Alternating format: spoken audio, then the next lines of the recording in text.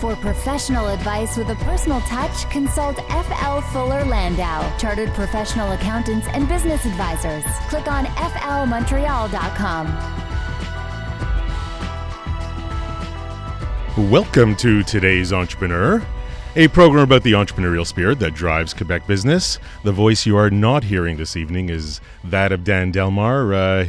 He was busy this morning filling in for Leslie Roberts, and takes a load out of somebody to talk that long.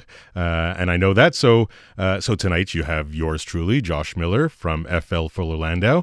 And we are welcoming tonight on the program Ball Hockey Complex Rinque, Josh Naygeboren and Jordan Topor. It's a great story. They were friends for a long time. Started out about 10 years ago. Created this, found this niche or this void in the marketplace from a ball hockey arena, because we are a city that loves our hockey, and they started on their own.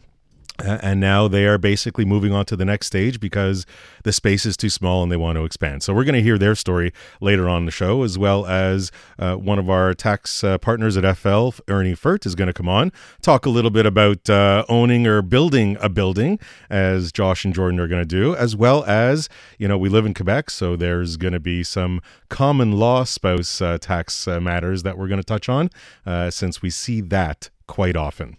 But before we get to that, as usual, even though Dan and I usually go back and forth with some of the entrepreneurial news of the week, I'm going to kind of pick this up on my own and fill in some of the stuff that I've read in the last week, and some of the encounters and some of the entrepreneurs that I've also encountered in the last week, and some of their interesting stories that I felt could be interesting to you, the listener.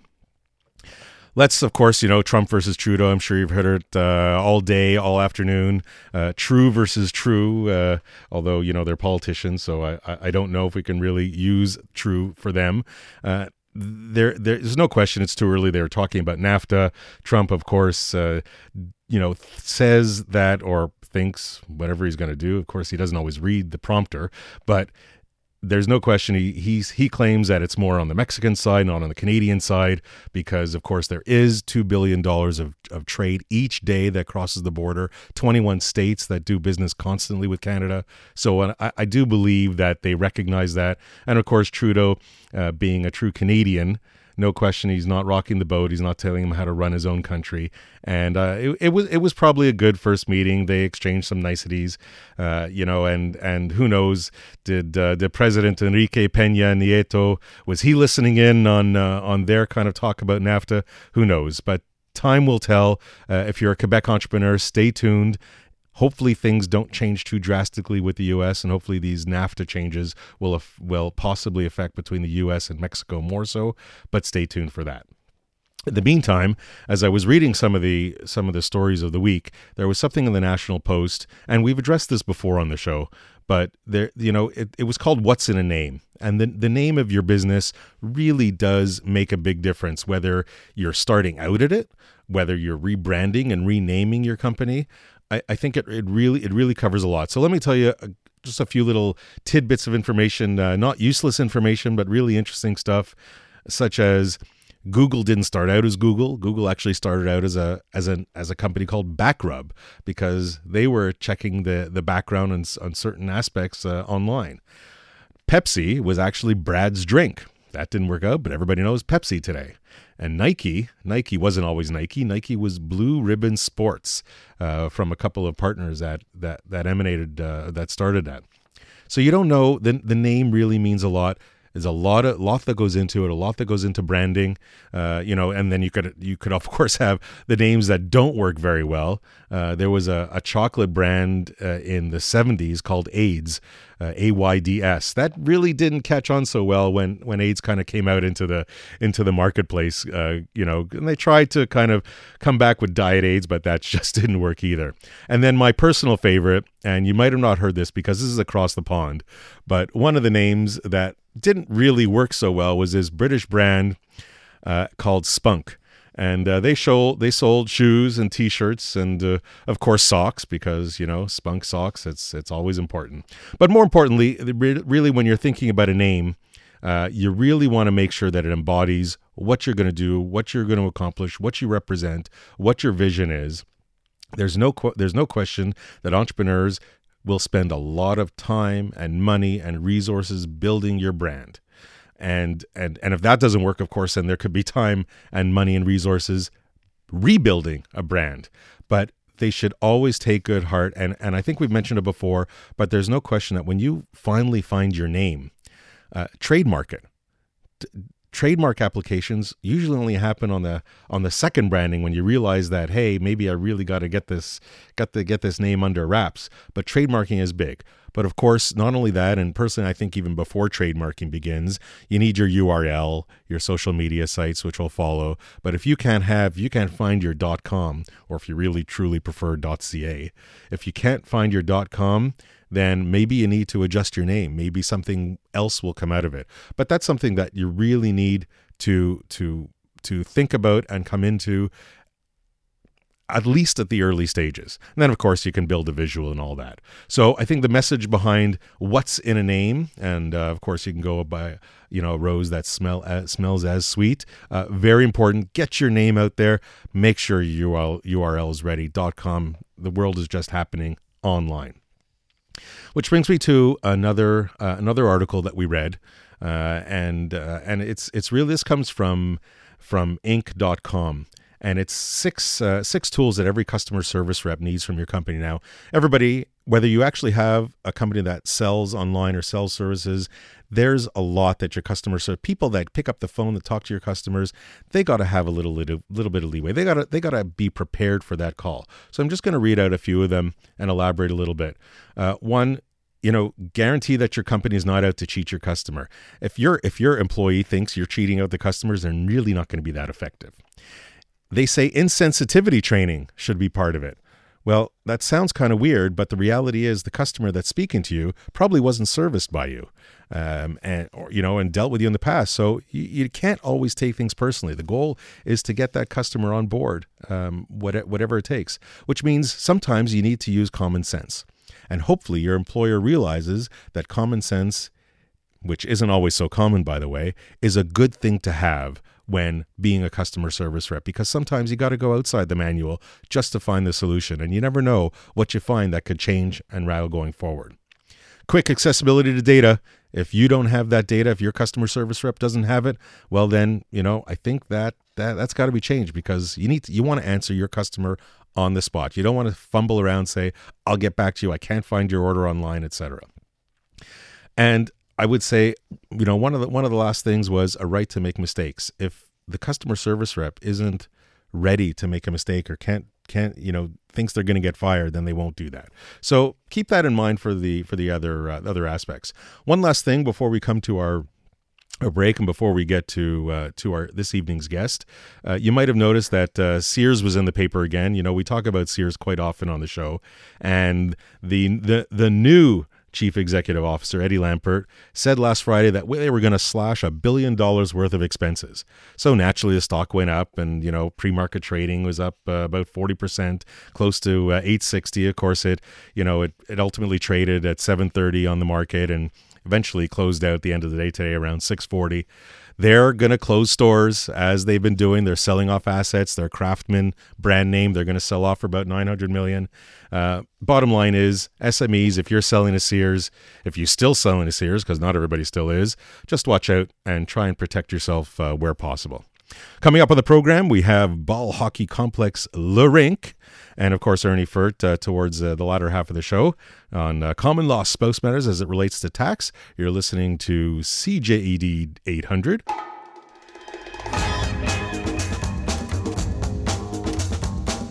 For professional advice with a personal touch, consult FL Fuller Landau, Chartered Professional Accountants and Business Advisors. Click on flmontreal.com. It's 7:19. Welcome back to today's Entrepreneur, presented by FL.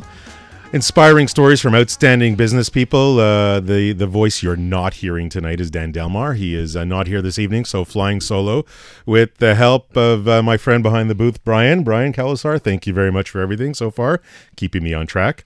And tonight we have in studio with us Josh Naygeboren and Jordan Topor of ball hockey complex Rinque. Welcome, guys. Hey, Great. Thanks for having us. Yeah.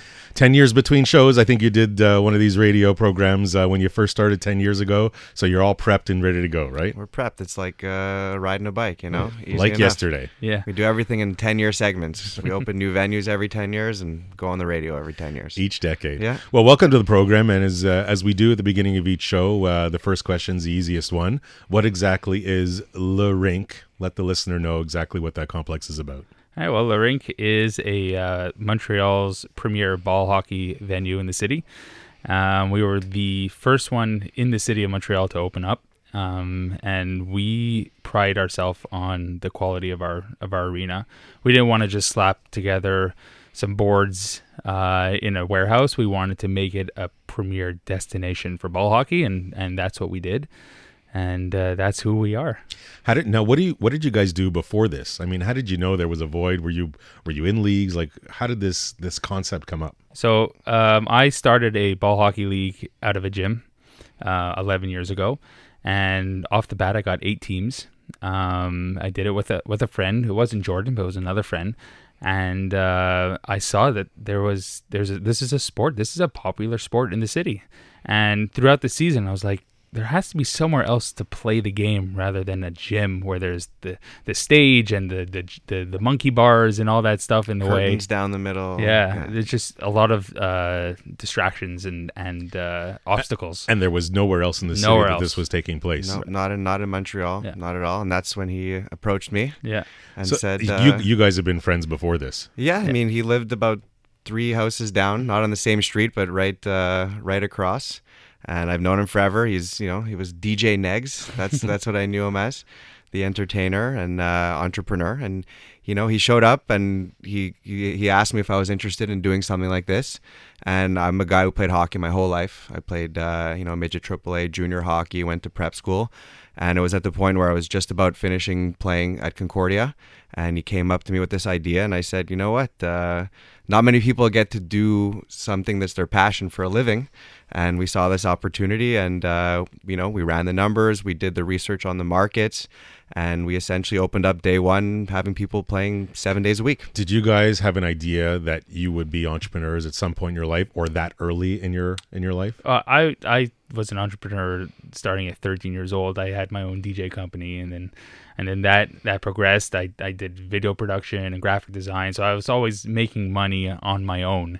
I don't know about Jordan, but no, you know what? For me, I was always just going through the ranks of school. When we opened the rink, I was 22, so I was very young. I went. You're still young. It's okay. We still consider you young. I still a couple gray hairs poking out, but not too many. Excellent. Well, what a great story, and you guys are friends. Not friends go into business and last this long. So when we come back from the break, we'll talk a little bit about your roles and how you kind of bounce ideas off of each other, step on each other's toes or not, and we'll go from there. We're talking with Josh Naygeboren and Jordan Topor of Ball Hockey Complex Rinque, 723 CJD 800.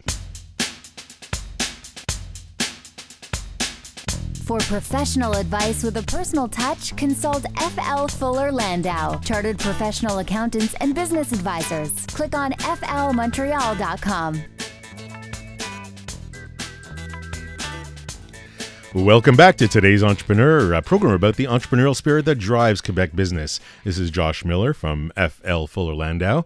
Flying solo tonight. Dan is off this evening. We miss him. Shout out, Dan, but we're somehow managing without you.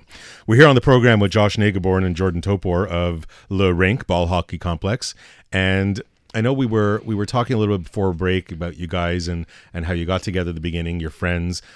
But you also did work, you were young, youthful, but you did work on a business plan. It was important enough that you wanted to set something out in writing. How was it back then and the searching, the finding information 10, 11 years ago? Well, Google really wasn't such a big thing back then. But we were pretty knowledgeable. Like we did our research. We did find some of the major leagues playing in the city. And with Jordan, he was he's starting business school back then, and he was able to take his knowledge of business and transform it into the business plan.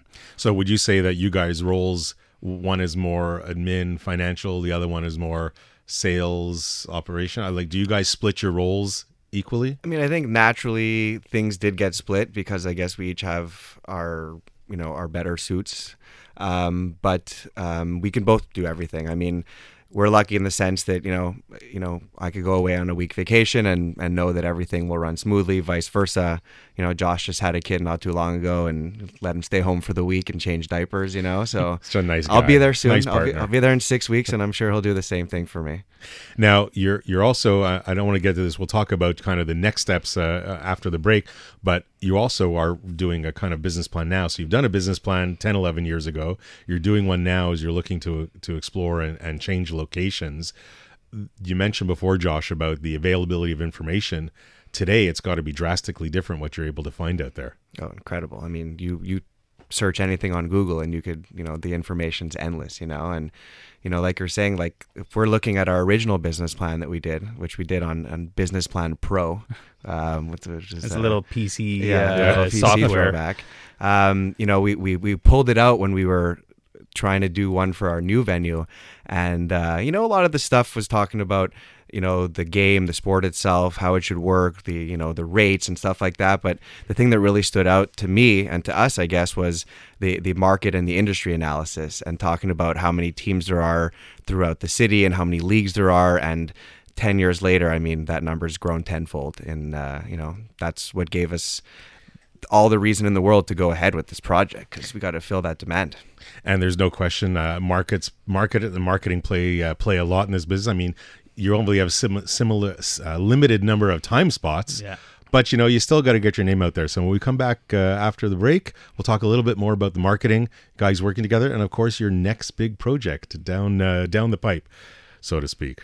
Not through the pipes, but down the pipe. Yeah. You're listening to Today's Entrepreneur on CJD 800.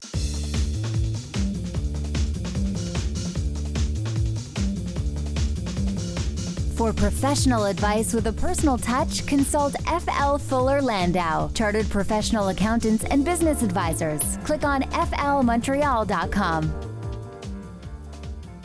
It's 7:36, and welcome back to Today's Entrepreneur, inspiring stories from outstanding business people.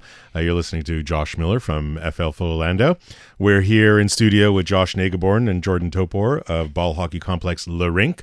A little later on the program, we'll have Ernie Furt, tax partner at FL, talk to us about a couple of different things, maybe about building and sales tax, some of the challenges there, and a common aspect here in Quebec, common law spouses, and maybe some of the challenges and pitfalls you should be aware of. But in the meantime, we're going to come back to Josh and Jordan of Rinque. And one aspect, guys, that we didn't talk about, because Rinque is great. It's ball hockey. It's there's no question. It's a lot of fun. You'll have your dressing rooms and all that. But you guys also operate a small restaurant and bar at the front of the place. Yeah. Tell us a little bit about that. And did getting into that, was that part of a business plan? Did you think you're going to be a bar owner when you first started? Yeah. So when we came up with the whole plan for the rink, beer and hockey just go together so well. And I guess you can say chicken wings also. But we knew that we had to put in a bar and a restaurant in our rink, and it was just a perfect marriage of businesses. You have the restaurant and the hockey. So did you ever worry about it getting rowdy or raunchy? You'd have to break up bar fights. Was that ever a concern? Well, yeah. I mean, like 10 years ago when we first opened, we had no idea what we were to expect. Because you have a lot of testosterone in the room, possibly, after finishing a game of hockey. Yeah, I think only once we had one rowdy incident. I think it was during the Habs playoffs when someone we know, he drank a bit too much, and kind of we scored, I think, a game-winning goal and jumped into one of our walls and kind of went through the wall. Yeah. Gyprock's not so strong, Not for him. No. Yeah. And so you must, forget the hockey side of it. There's the bar side. Your insurance must be very important. When you were first opening this place, you must have, the insurance aspect, the liability insurance must have been very important for you to seek out and make sure it covered you for everything. Yeah, I mean, you want to make sure you're covered. But for us, we we have to check to see what are we liable for. You know, like if someone's gonna take a slap shot in the arm, it's not my fault. It's not my problem. But if a light were to fall from the ceiling, or a nail were to stick out of the boards, or like you said, you know, if people are getting rowdy in the bar and they do stuff, or if someone has too many drinks and decides to drive home, you know, these are things that, you know, you got to monitor, and, you know, and you try and be socially responsible. Yeah, you train your team members, staff, your staff to do that. Of course. Yeah. Now, then there's the marketing aspect. We're going to switch gears a little bit. You know, it's great that you said there was a void in the marketplace. There was very few places to actually play ball hockey, but you still got to get the name out there. You're still new. You still got to make sure that people find you in some way, shape, or form. There's a lot of time slot. Not everybody wants to play every time slot, of course, but there's a lot of time slots out there. Maybe you can kind of tell us, whether it's early stages or more recently, what worked at the beginning? What did you do at the beginning versus what are you doing more of today? Okay. I mean, what we did at the beginning, it was brand new. Rinque was just a name. Most people called it Rinque or something, or whatever it was. So we had to do a little advertising. We did some it was Team 990 at the time. We did some advertising there, and we figured if we were to get X amount of teams and grow from there, it was worth it. Later on, what ended up being our number one, you know, source of marketing or getting the word out is straight up word of mouth. Yep. You know, we didn't even plan on doing birthday parties in our original business plan. We did a party in the first 2 weeks of our opening, and after every party, every single kid that was at that party's parents called the next day to say, my son just did a birthday party for one of his friends at your rink, and I need to do this also. And then social media. You know, Facebook starting to get big, and it was just the best way to reach out to, you know, everyone and anyone, you know, in the city, and that really helped as well. Yeah, especially now, I mean, we're doing the full progress of everything. Everything's up on Facebook, and everybody that I see in the rink or out or anything is saying, oh, you know, I saw the video of the place, looks great. When are you opening? That's the big question now. When's it opening? Well, now, when you first launched 10, 11 years ago, you know, you had to get the blitz out there. Even though there was a void in the marketplace, you had to do something a little bit different. Did you have a blitz or something out there that you really tried to get people to know your place? Well, we learned quite quickly how expensive advertising was back then. Traditional advertising. Yeah, traditional advertising, yeah. But really, we had extreme faith in word of mouth, especially with this type of business, because we're the only one of its kind. And once people got word of what we were doing, the calls started really coming in. We were first movers, and we filled a void that was needed, and this is essentially what we're doing with the Rinque 2.0 right now. I mean, we're full where we are, and we got to supply the demand, and that's what we're doing. It's 7:41, and we're talking with Josh Naygeboren and Jordan Topor of Ball Hockey Complex Rinque. Let's talk about it. Rinque 2.0. 2.0. Yeah. What is next for you guys? Like, you're looking at a different location. You're looking at something a little bit bigger that can support the demand. Explain a little bit. So basically, 5 years ago, we were on a 5-and-5 lease where we are. We are leasing our place where we are. And we came up to 5 years. We had to decide what we were going to do. Are we going to look for somewhere else, or are we going to continue in the location we were? Timing wasn't right, so we stayed where we were. Fast forward 5 years later, and we were like, this is the time. This is the time where we need to move and expand.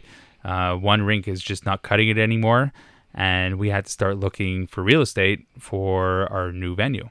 Now, when you say it didn't cut anymore because the demand was too much, were you turning away people? Did you have too much? You know, you just couldn't. The capacity just wasn't there. Turning people away on a daily basis, pretty much.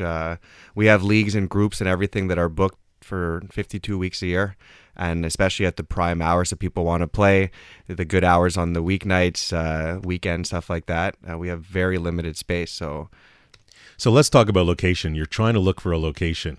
Where do you look? Do you stay close to, because right now you're currently on Côte de Liesse, near the DeCarry Circle. Yeah. Are you looking for a place that's close to it, or are you just looking for the right building that doesn't have columns in the wrong place? A little bit of both. We really wanted to stay as close as possible to our current location. It was just a great spot. You know, you had access from the west and access from the east, and even north and south. We're access from everywhere. So we wanted to stay close, but at the same time, our business needs column-free warehousing space. And that is not easy to find in the city, also with the height and everything. So we got really lucky with the building that we did find. Was it a long search? It wasn't as long as we thought it'd be. It was not a long search. We explored different options. We explored going to certain areas where people would build stuff for us that we'd pay rent.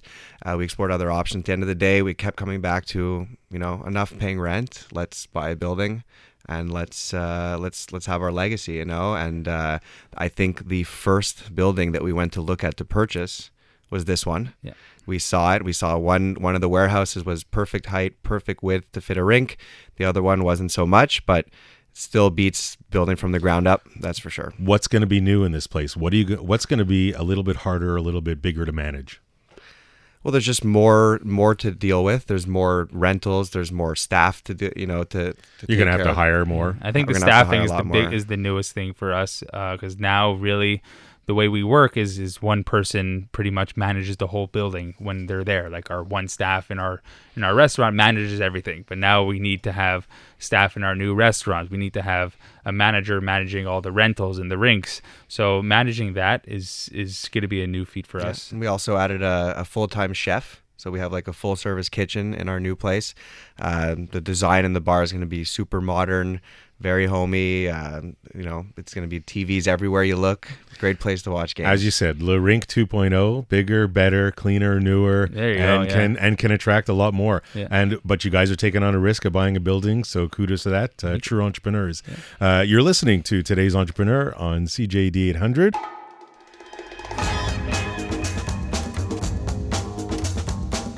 For professional advice with a personal touch, consult FL Fuller Landau, Chartered Professional Accountants and Business Advisors. Click on flmontreal.com. It's 7:49. Welcome back to today's Entrepreneur program about the entrepreneurial spirit that drives Quebec business. We were talking with Josh and Jordan of Ball Hockey Complex Le Rinque, and we bring into the conversation one of my partners, one of my tax specialist partners, Ernie Furt. You've heard him on the radio before. And just before we get into matters, because I know we want to talk about common law spouses, but while we're kind of on the topic of buildings and ball hockey and buying buildings and kind of creating expenses, and of course naturally paying GST and QST and getting it back, maybe Ernie, you can kind of jump in a little bit and talk a little bit of the challenges, the process of maybe waiting for your refunds to come back after you've paid your suppliers. Well, what happens if you're doing something different in the organization, and all of a sudden you're in a position where you're no longer paying the GST, but you're asking for some back? What the government has a tendency of doing is they say, this is interesting. Let me give them a call and ask them for their 5 biggest invoices of purchases and their 5 biggest invoices of sales, just to make sure that it's legit. So they kind of delay the claim a little bit until they speak to you and they get that information, they see what you're doing, and they understand what you're doing is perfectly fine, and then they'll release the money. So you gotta watch yourself in that. Make sure that your documentation is good and it says the proper name on it. So when that call comes in or that letter comes by, make sure that you respond to it and you have all the documentation that you need in order to claim what is rightfully yours. Of course, it makes no sense. You ever had somebody say, well, can I preempt it and just send in invoices with my remittance report? No, because there's no facility to do that. All of a sudden, there are going to be invoices in somewhere in the air, and you're going to go, well, what do these belong to? You said something very important. Make sure it's in the right name. Often, suppliers, contractors, and somebody makes some deals. How important, maybe you can elaborate a little bit on the name of that invoice. One element that every auditor from MRQ looks at is the name on the invoice. The name on the invoice has to be your either regular name of the entity, or it has to be your trade name that has to be registered with the MRQ, and then they'll accept it. Sometimes they've been very, very difficult when something says ABC Inc., but it should say ABC Limited. They say, well, ABC Limited is registered, and maybe they'll be claiming this. And you said, no, but it is us. So you're going to have to get your suppliers to ensure that those invoices are in the proper names, and if they're not, don't pay them. Speaking of names, common law spouses, they don't always take on your family name, but there's certainly some pitfalls, some challenges that, the entrepreneur, we live in Quebec, and there's a lot of conjoint common law spouses out there. Conjoint de fait. Conjoint de fait. What are the first couple of things that come to mind from a tax perspective from that? Well, first of all, from a tax perspective, a lot of people don't necessarily indicate that they're conjoint de fait on their tax returns are common law spouses. So, they live together in a conjugal relationship.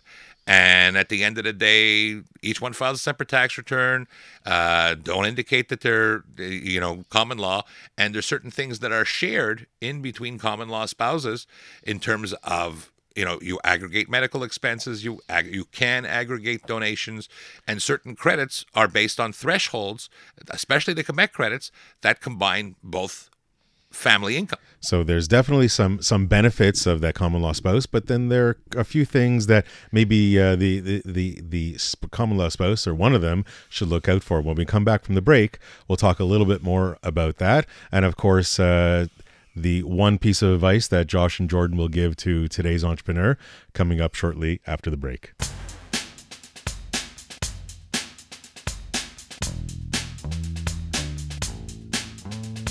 For professional advice with a personal touch, consult FL Fuller Landau, Chartered Professional Accountants and Business Advisors. Click on flmontreal.com.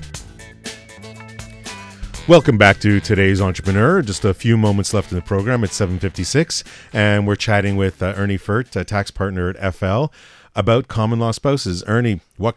I'm just going to let you not ramble on, but give us the important data. Common law spouses, what comes to mind? Pitfalls, challenges for people to know. One pitfall that I came across last week is all of a sudden you have people who are in a common law relationship, but they don't indicate it on their tax return, and then one of the spouses dies. And the other spouse says, well, am I entitled to the Quebec survivor's pension? The answer is yes, but you probably have to indicate that on your tax return, and if you haven't, you're most likely going to have to amend those years, and you have to be living with that spouse 3 years before the death, while the regular common law definition for a common law spouse is 1 year. So just guide yourselves accordingly, and just remember what you're indicating on your tax return, and remember what you can indicate, and watch out for the good times and watch out for the bad at the end of the day. It might not just be on the tax return you have to indicate it. I mean, maybe there's other ways that, and if you didn't indicate on tax return, you might have to prove otherwise. Well, you're going to have to prove it. You're going to have to prove that you lived in a conjugal relationship. It just creates an additional layer of stress in a time of stress, and it's that additional layer of stress no one needs. So do it right, put it down the way you're supposed to put it, and get what you're entitled to at the end of the day. There's enough stress in relationships as it is, so Absolutely. let's not add to it.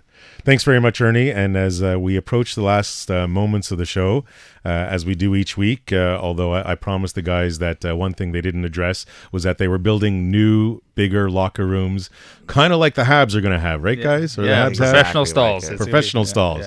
But just before the program, we always turn to you guys, turn to the entrepreneurs here, and ask them, Josh, Jordan, what would be your one pieces of advice for today's entrepreneur? Well, if you have an idea, don't give up on that idea. Even if it's a bad one, try it out. You never know what can happen. And if it doesn't work out, come up with something else. If you want to be an entrepreneur, you have to take risks, and just don't give up. Excellent. Thank you, Josh. Jordan? I'd say main thing is know your business, know what's going on, and know your clients. Be a face to the name. I think that's one thing we pride ourselves on, is that 90+% of the people that come in and out of our facility, I know them by name. I know something about them, and we can have conversations, and they know that, the place isn't just a facility where the doors are open and you come use it. If there's something you need, you can always reach us, and that's what people like. They like the one-on-one interactions. It's like Cheers. Always know your name. Everybody knows your name. Exactly. Thank you. My takeaway is, as I try and do each show, is, there's a few. One is, as friends, you guys work well together and you know each other's competencies, and that's usually important. But I think the other aspect that came out a little bit was that you guys knew or ready when to take that next chance, when to move to that next level versus resting on your laurels and just kind of coasting. And not every entrepreneur knows how to do that. So great. Thank you very much for joining, guys. Thanks for having us. Ernie Furt, thank you for joining us here. Always a pleasure, Josh. You can always, Today's Entrepreneur by FL, you can always log on to flmontreal.com and listen to this show and, of course, all our past shows. Thanks very much, and see you next week.